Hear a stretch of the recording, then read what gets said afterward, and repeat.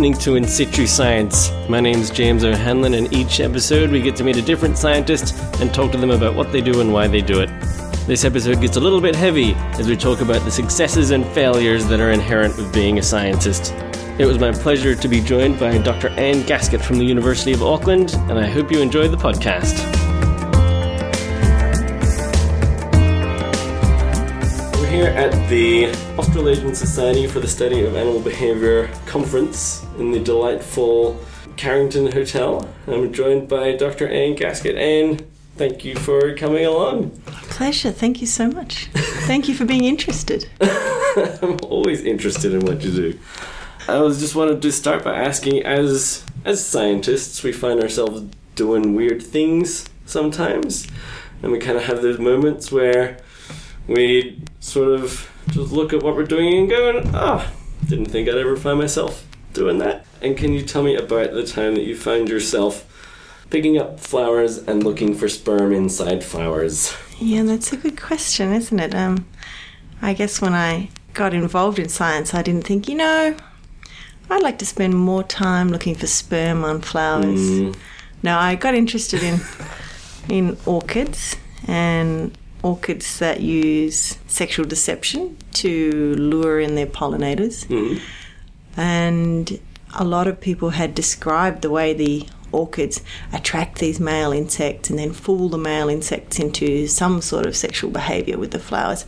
And they described it as pseudo-copulation, which I always thought was a very formal term. And then when we were doing the work and I was at my field site and I was watching these little male insects, fling themselves into the flowers and just absolutely go for it with everything they had, I thought that doesn't look all that pseudo. Yeah. It looked like they really, really believed that they had found a female insect and they were doing everything they could to try and mate with that female insect.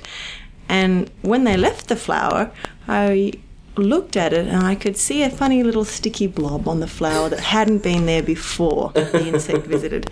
And I thought, well, it could just be, part of the flower that's just been moved around a bit by the insect because they're pretty vigorous when they're trying to mate with those flowers.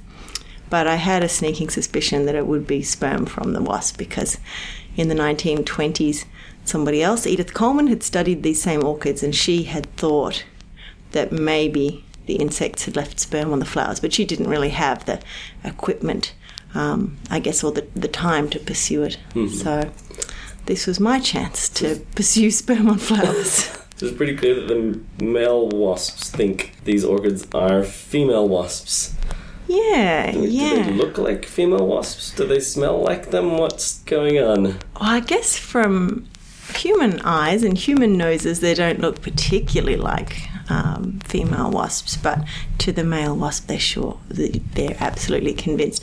And it has to be a smell that attracts the insects long distance. You can tell this because even if you have one of these orchid flowers covered over with something, you have a cloth over the top, or if you have one of these flowers, say, in your hand or in a little jar, then the male wasps just bombard you trying to get to this flower. So maybe you get in the car, you've got your little flowers collected for your experiment, and if you open the window of the car, the wasp will fly in, so you have to keep the window closed. So they're clearly coming to some sort of scent, and looking across other orchids that use this type of pollination, it seems that the orchids produce a very specific mimic of one species sex pheromone. So each orchid is pollinated by one species of insect, and the orchid mimics perfectly the sex pheromone of the females of that species of insect. So as a scientist, you're working on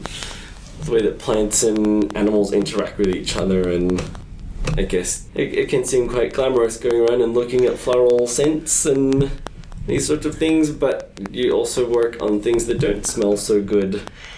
It's not all roses. Not all roses or not all orchids either. I got interested generally in plants that coerce animals into doing things the animals don't really want to do.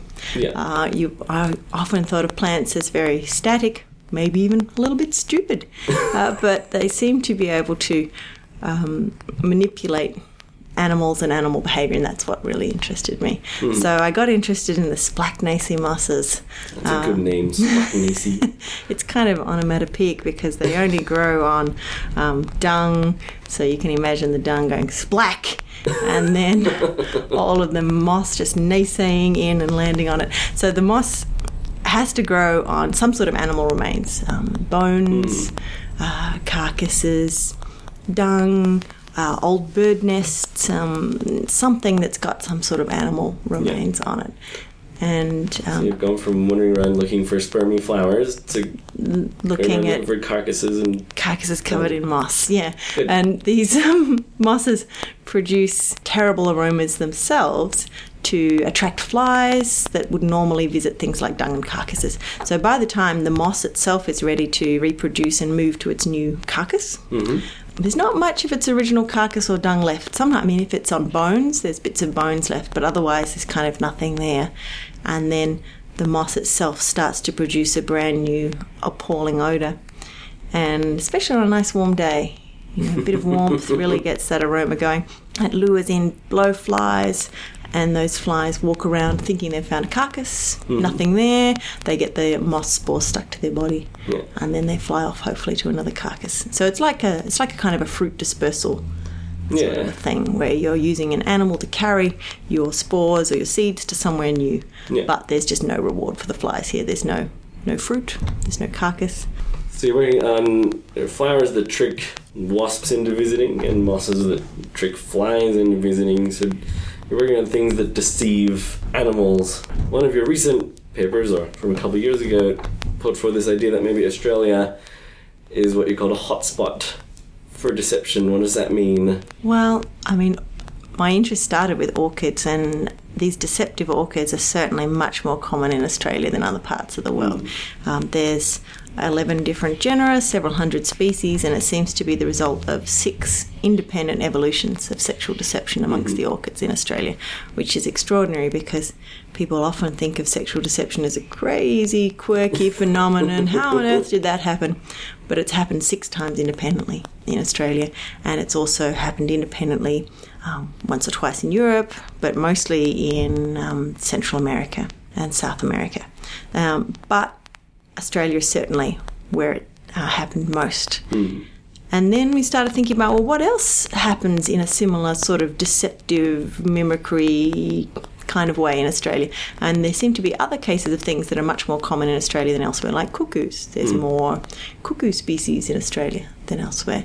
There's more spiders that sit on flowers and lure insects in and eat the pollinators that would normally go to the flowers. There's also a couple more examples. Other people have said there's more birds that use vocal mimicry, like lyrebirds, in Australia than elsewhere. So does anybody know what is special about Australia that might be making this happen, or is it a mystery? We had a few ideas. Maybe it's to do with Australia being isolated for a long time, an isolated continent with a long time for things to, evolve, just, chugging along nicely, and then crashed into Asia. Yeah. All these new species invading across. Maybe there's a whole lot of complex interactions happening in Australia, and then they're just ripe for being exploited by new arriving species. So maybe it's that. Maybe it's because Australia's got very long seasons where things can happen. So very long flowering seasons, good weather most of the year. So there's lots of generations that can happen. So there can be a lot of time for interactions between plants and animals. Or maybe it's just that there's a lot of behavioural ecologists in Australia.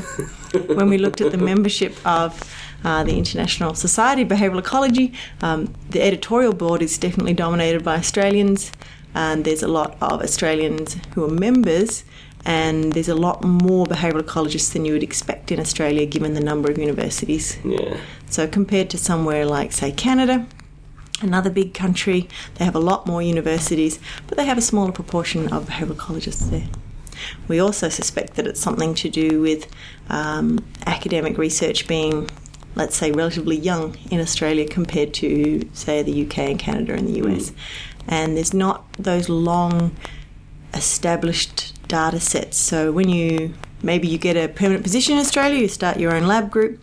You don't necessarily just join an existing group that's got, say, a 200-year data set on seagulls. Yeah. Instead, you have to start something new, and you look around, you walk around the forest, and you go, well, what can I do? Well, that looks interesting, that's unusual, that's surprising. Yeah. So maybe it's more to do with the people and how they do science in Australia than Australia being, say, an incubator of deceptive interactions. We think it's a perfect storm of biodiversity, isolation, and behavioural ecologists. I mean, really, we'd expect that we'd find lots of cases of deception in Europe, where there's been lots of animal behaviour research. But are you saying that they're too busy looking at birdsong and sort of not boring things like that? Maybe they have some longer term data sets to draw from, and maybe they have more established research cultures where if you, say, do good science, you might do it in a certain way. Yeah. And maybe in a place where universities are younger, a lot of the universities in Australia are set up in the 60s and 70s, a period of very interesting cultural change. Maybe the way people do their science here is also a product of that period. From all your time spent working on these smelly things, how's your sense of smell? It's great. Career as a perfumer an option one day, or? Yeah, potentially. I have thought I'd like to do some of these kind of wine sniffing courses because I've always liked smells, I think. I've always really liked smells, plant smells, cooking smells, and I think that might be part of the reason that I study smell in an academic sense. I just really like smell. Yeah, I really enjoy smells. Like I love smelling lemons. It's like a hobby. I love smell. And now I'm able to name that compound as well. That's when great. I'm smelling things. Which is both good and bad, because having spent a few years studying dung-scented things and analysing the compounds and knowing which compound smells like which, I now have 2 young children who, produce nappies, and I can tell the compounds from those nappies. So other diets going. Yeah. So it's a double-edged sword. Home life very hard. Just coming home every day and thinking, it's time to get the damper out. Just relax. Maybe it was why I had such terrible morning sickness when I was super, super, super sensitive to smell. It was a very difficult period of my life, being so aware of smell and then being pregnant and being hypersensitive to smells and just wanting to be sick constantly. So, well, since we're on to the topic of your new little people that are running around, you did a plenary the other day at this conference, and one of the really nice things about the plenary is that you finished off not talking about science and data and anything at all, but about your family. And I feel like, I'm not a woman, never mind being a woman in science. So, and I've been noticing that the awareness of women in science is gaining momentum and is at a really good stage, but it's hard for me to comment on because, I think it's great, but I don't have to live it. Is your gender something that you've noticed impacting on your career? Yeah, for sure. I think it has, again, positive and negative impacts. I like to think that some of the reasons that I'm good at science are because of capacities that I bring to it as a woman. And some of the things that I love my job. I love the science, and I love talking to people and ideas, and I think that I go about it, as myself, as a woman in my job. But it certainly does affect perhaps how other people might expect me to do my science. And in what way? Definitely there's a sense. Nice smelling flowers. Well, yeah, I think sometimes, but no, I think more often it's perhaps to do with how tasks are shared out within an academic department. So sometimes, or even within any organisation, there tends to be roles that people might feel are kind of more masculine or feminine. So supportive roles where people are supporting people tend to be kind of assigned to, or people might sort of requests that you might do a job because you're seen as a nice lady, a nice person who might help people out. It's a strange compliment. And yeah, it's good and bad because, in some ways it's nice to be liked, but also if you find that, say, within a larger group of students or academics, if you are the only woman, you may find that whenever students are having trouble with their supervisors, they naturally feel more comfortable talking to you. Or if people are having, say, personal troubles that are affecting their research, they might come to you. And while I like to be supportive and positive and helpful for everybody, if you're just one woman in a bigger group and everybody's students come to you, it can put you in a difficult position where students are talking to you about things that perhaps their own supervisors are the right person to talk to about, but for whatever reason they just aren't comfortable to do it. So there's different sorts of things, or perhaps when it comes to, say, organising things, people might hope that the woman might do it instead. But yeah, it's an interesting thing because I certainly want to be myself in my work, but I also guess I just want to be aware, and I've got my own biases as well. So when I was invited to do the plenary, I thought, I haven't really got anything to talk about. I've been on maternity leave, so I haven't really been that research active recently. Perhaps they're only asking me because they're having trouble finding a woman and they really want a woman to talk. And then I just thought, oh gosh, I'm such a cliche. It's time to say yes, thank you. I accept with pleasure. Good. I'm glad it was a wonderful plenary. Thank you. Thank you very much. And you're back at work now? Yes. Monday was my first day full-time after being... so I've been on maternity leave for a year with my second child. And although just through that period I've still been supervising my postgrads and applying for grants and doing some papers and things.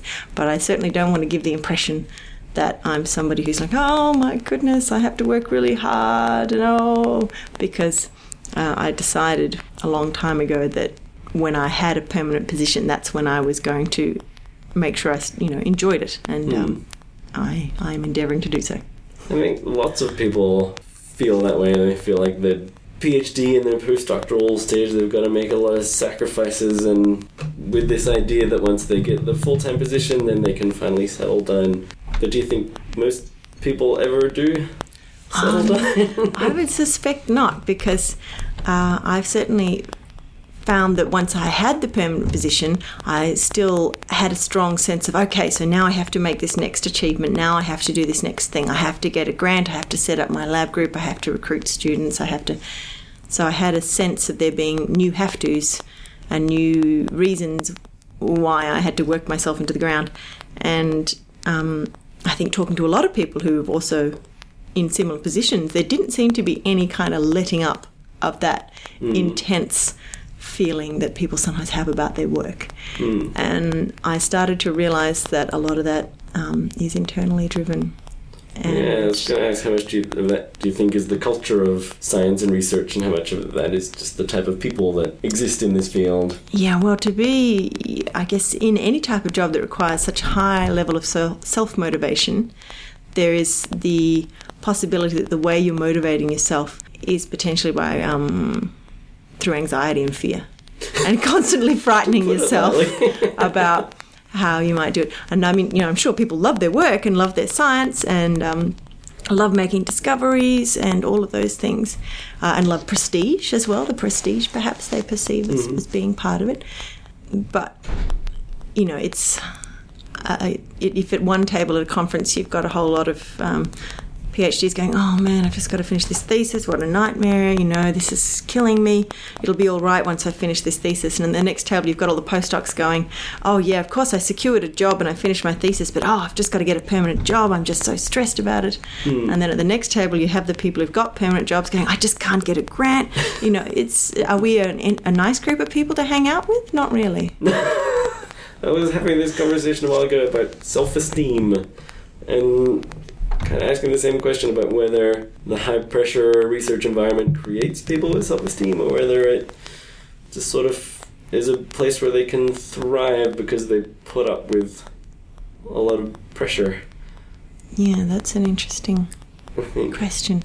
I don't know. In some ways, I've found in myself that if you have a job where there are signals that everyone agrees are high esteem, like a publication, a grant, when you get one of them, you can say, yeah, I'm okay.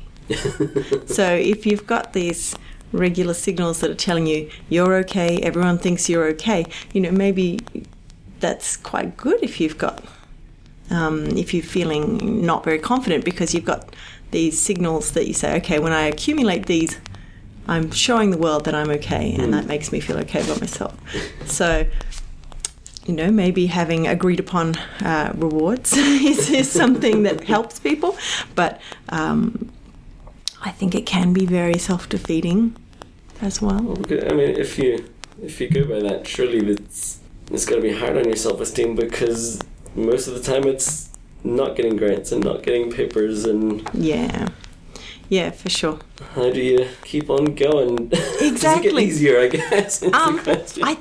I don't know. For myself, I had to make a decision and to say, okay, I'm interested in animal behaviour. I understand behaviour in animals. Do I understand my own behaviour? Am I reflective enough about my own behaviour to be aware of my strengths and weaknesses? Can I spot patterns in myself? Can I spot productive and successful and happy patterns? Can I spot not unproductive, self-critical, negative patterns? And what am I going to do about it? I'm the only person who can do something about it. So maybe animal behaviourists have the unique opportunity to apply some of their analytical capacities to their own behaviour. It's a really good message to people that are in permanent positions that they should chill out a bit.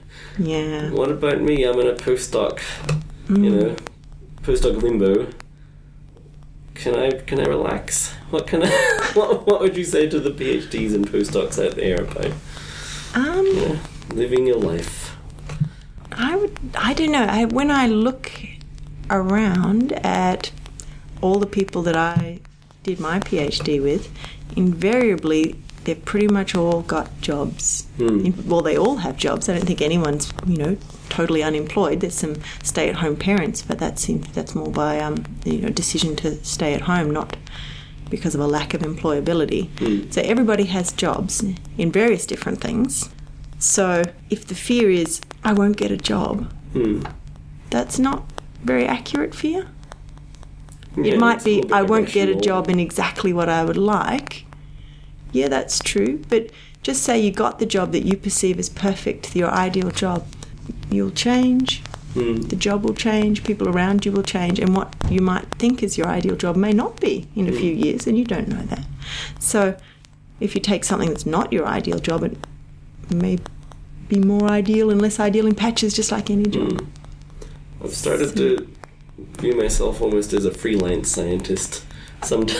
I don't know, maybe it's just because the whole permanent job thing is being put up on such a pinnacle of what I have to aim for, but it doesn't necessarily have to be like that. And I guess if you think, what is it that you think the permanent job will provide? Financial security, that's obviously an important aspect for people.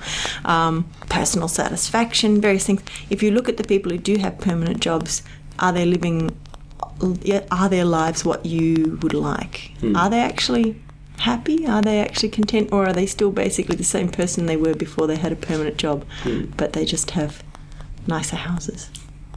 I also like that whenever you hear people sum up their career and how they got to where they are, it always seems very linear.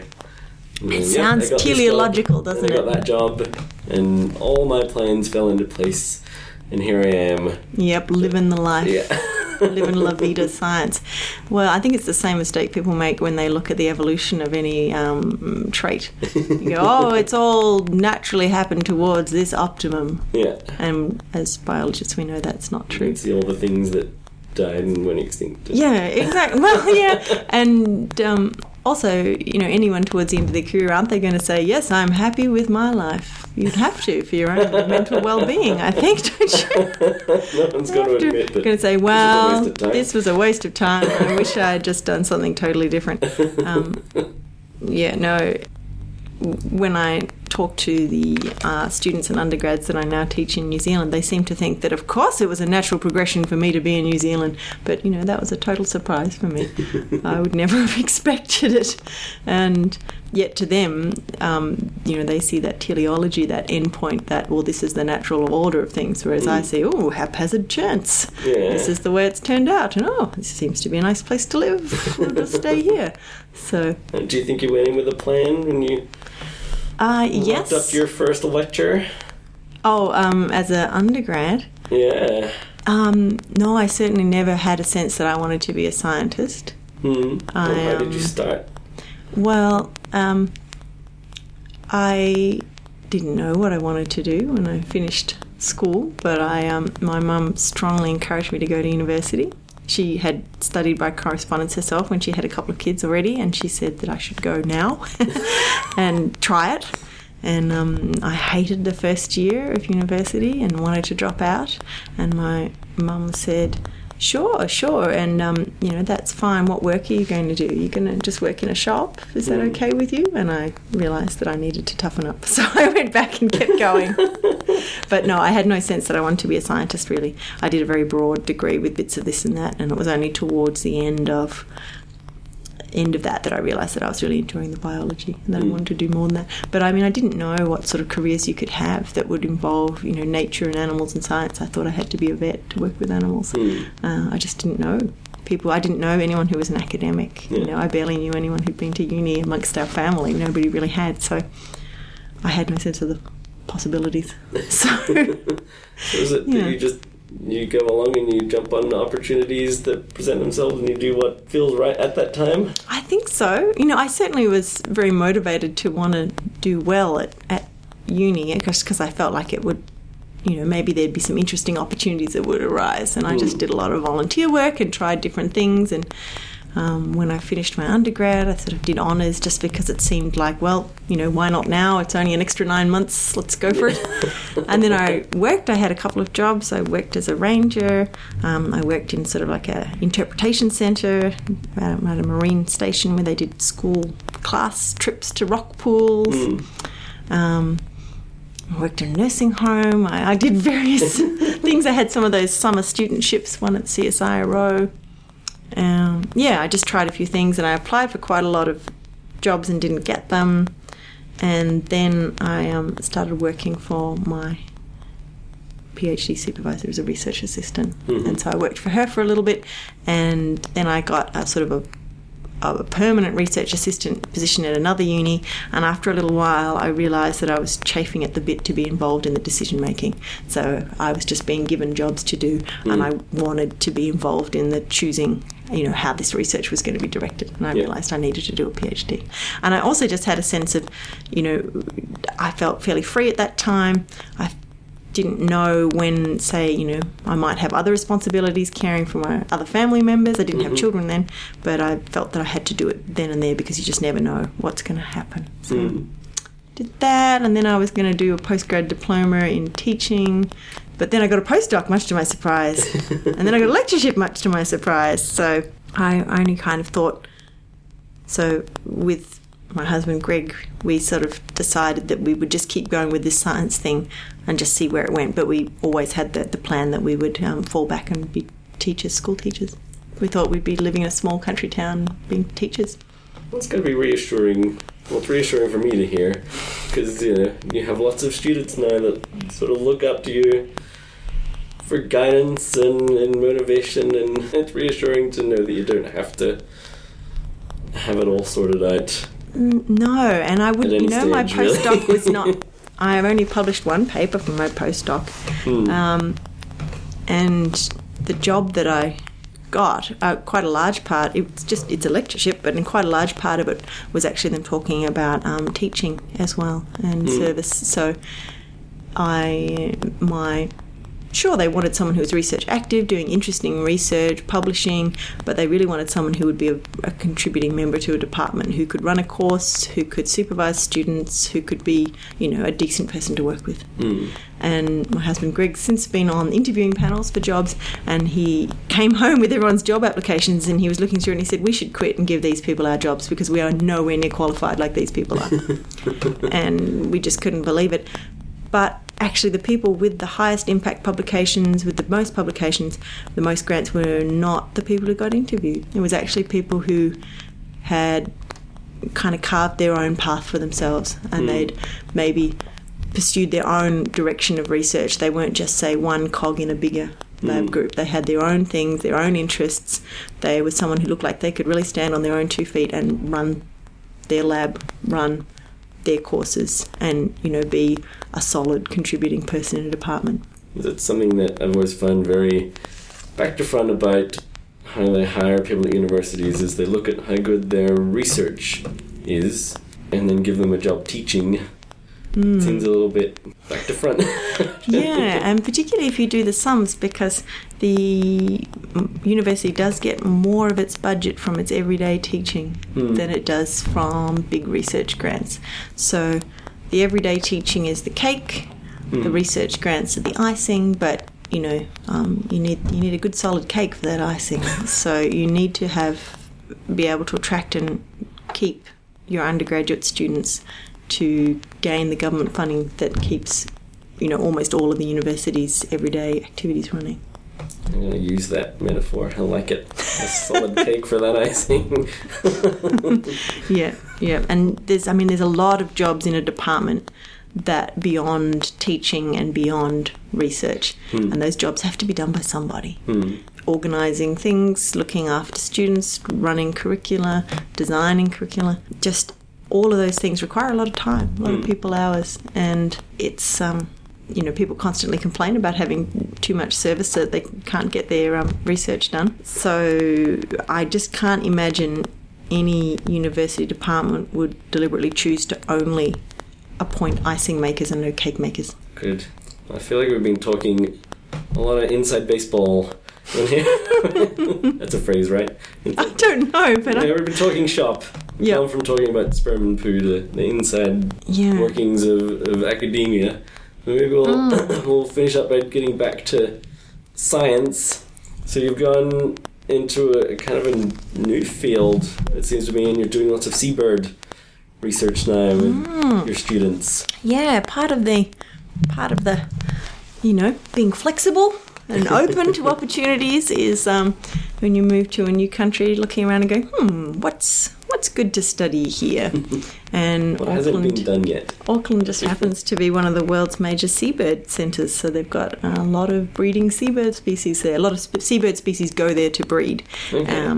And there's sort of this amazing availability of lots and lots of seabirds. And a lot of them also have very high conservation status around the world and in New Zealand. There's a lot of threats to seabirds and habitat loss and fishing, and in New Zealand in particular it's damage to their nesting colonies by invasive mammals. So it just seemed like something that I could make a contribution to. It was something that students were interested in doing. So yeah, seabirds. And they're quite smelly too, which is great. So you're looking at how they smell, or is it just how they smell? No, Okay. It's both a hobby and a professional interest. So we've been doing some things on seabirds and how they smell, but also calls and the colours of seabirds, just general sensory ecology of seabirds, and thinking about how you could use some of those things in their conservation management. It's a relatively new thing, chemical communication between birds, isn't it? Yeah. For a long time people felt that birds really didn't use any kind of sense of smell, and that it was all about vision for them. But if you have a look at a seabird, they've got a great big nose on top of that beak, and they use it. And they use it for things like, long distance foraging and long distance migrations, but we've really been just looking at it in terms of sort of similarities in smells between related birds and birds from the same colony, and how do they use its sense of smell? A lot of seabirds are active during the day, flying around, and they come back to their burrows at night. And if they live in a dense colony with a lot of burrows and they're coming back at night, being able to find their own burrow in the colony probably relies on smell. And when you see them land in the colony, they just sort of flop down in the colony, and then you see them walking, and you can actually hear them sniffing. You can hear petrels sniffing as they walk around in their colony. So perhaps that sense of smell is quite important. All right. Well, I'm going to wish you all the best of luck with your bird smells and your research, and with the new family. Thank you. Well, I should say new family. It keeps going, right? Yep. No, we're in it for the long haul now. So thanks very much. Thanks so much for coming along. No worries.